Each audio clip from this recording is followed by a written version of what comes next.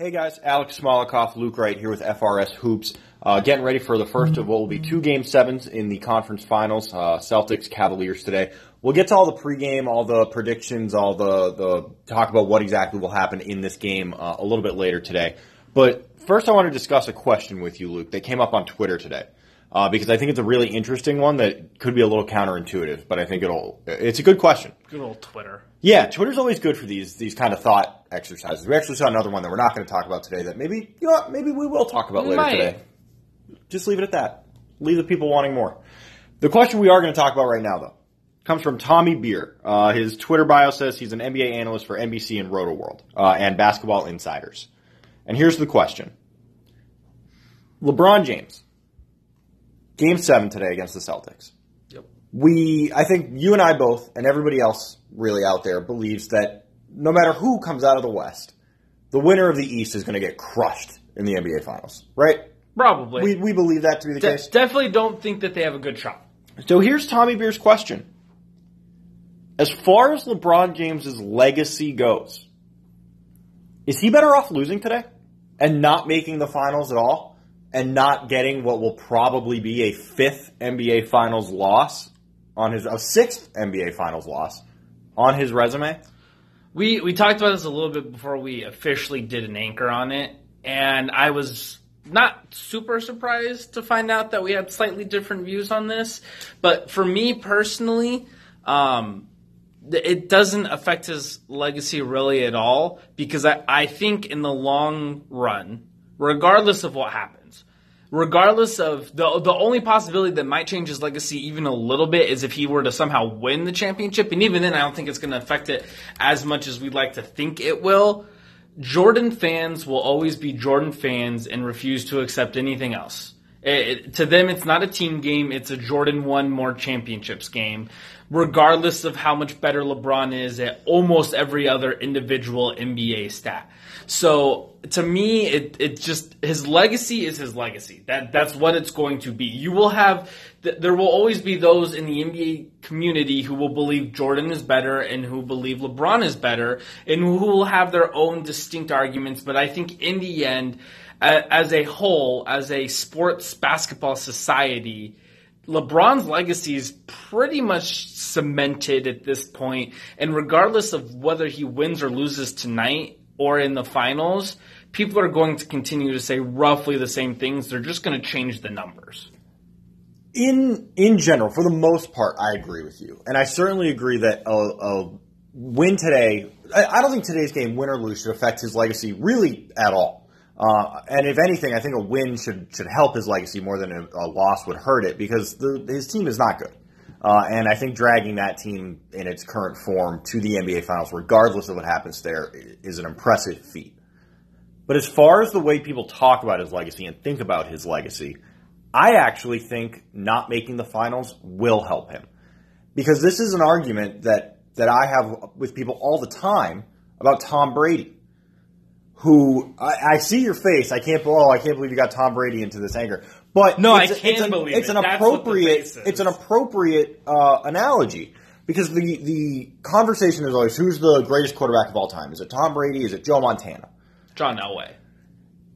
As you literally are wearing your Broncos t-shirt. And the argument always ends up going to, well, Joe Montana is undefeated in Super Bowls and Tom Brady's lost 3 of them. Who cares? People look at records in championship games or series, and they count losses against players more than they counted against players who didn't get there in the first place. For whatever reason, you look at a guy's stats at the end of his career, and if he went, let's say, 6-0 in the NBA Finals, that's better than if another guy later on maybe ends his career going 6-4 in the Finals.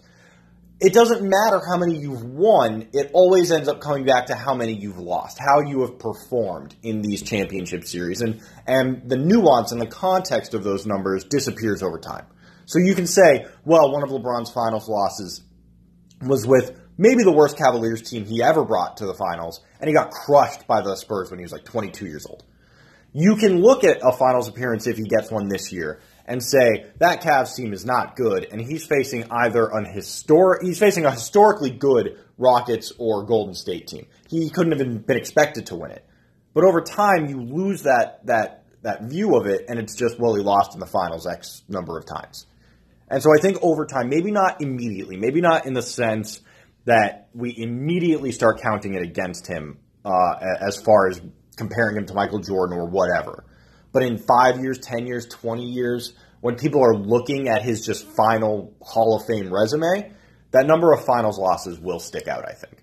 Absolutely, and I do think that is a very valid point.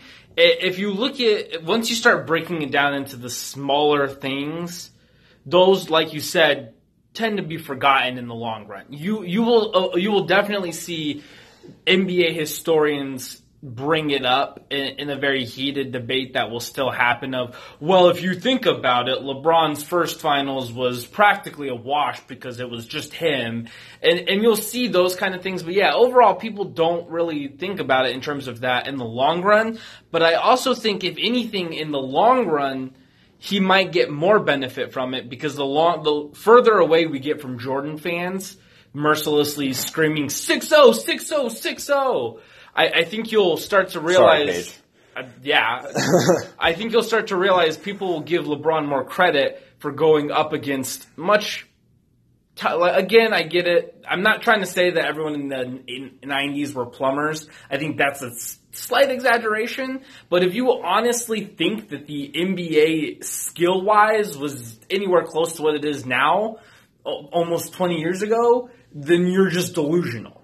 I think one of the original points you made was spot on. You're never going to convince the MJ stans otherwise. You're never going to convince the LeBron stans otherwise. There are groups of people who are just dead set in this player was better or this player was better, and it doesn't matter what happens, and you will not change these people's opinion.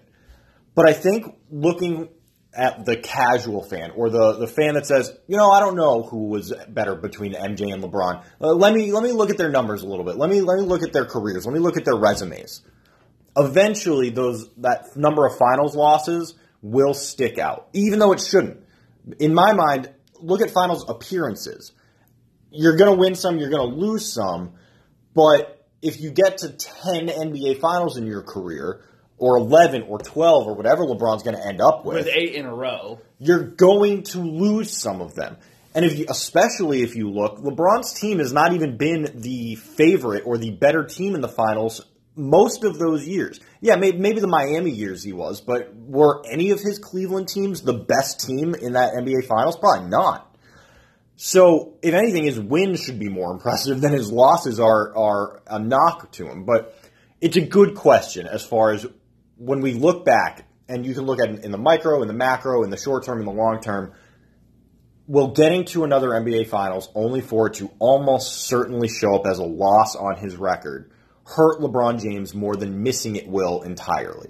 And it's a fun question. I'm interested to see what other people think, so certainly feel free to leave a comment or tweet at us and let us know what you think. But that's the question. Does losing in Game 7 before the finals, when it's all said and done, look better on a resume than getting to those NBA Finals and probably getting crushed? So that's it. Let us know what you think, and we'll be back with some actual analysis and some pregame thoughts from Game 7 in a little bit.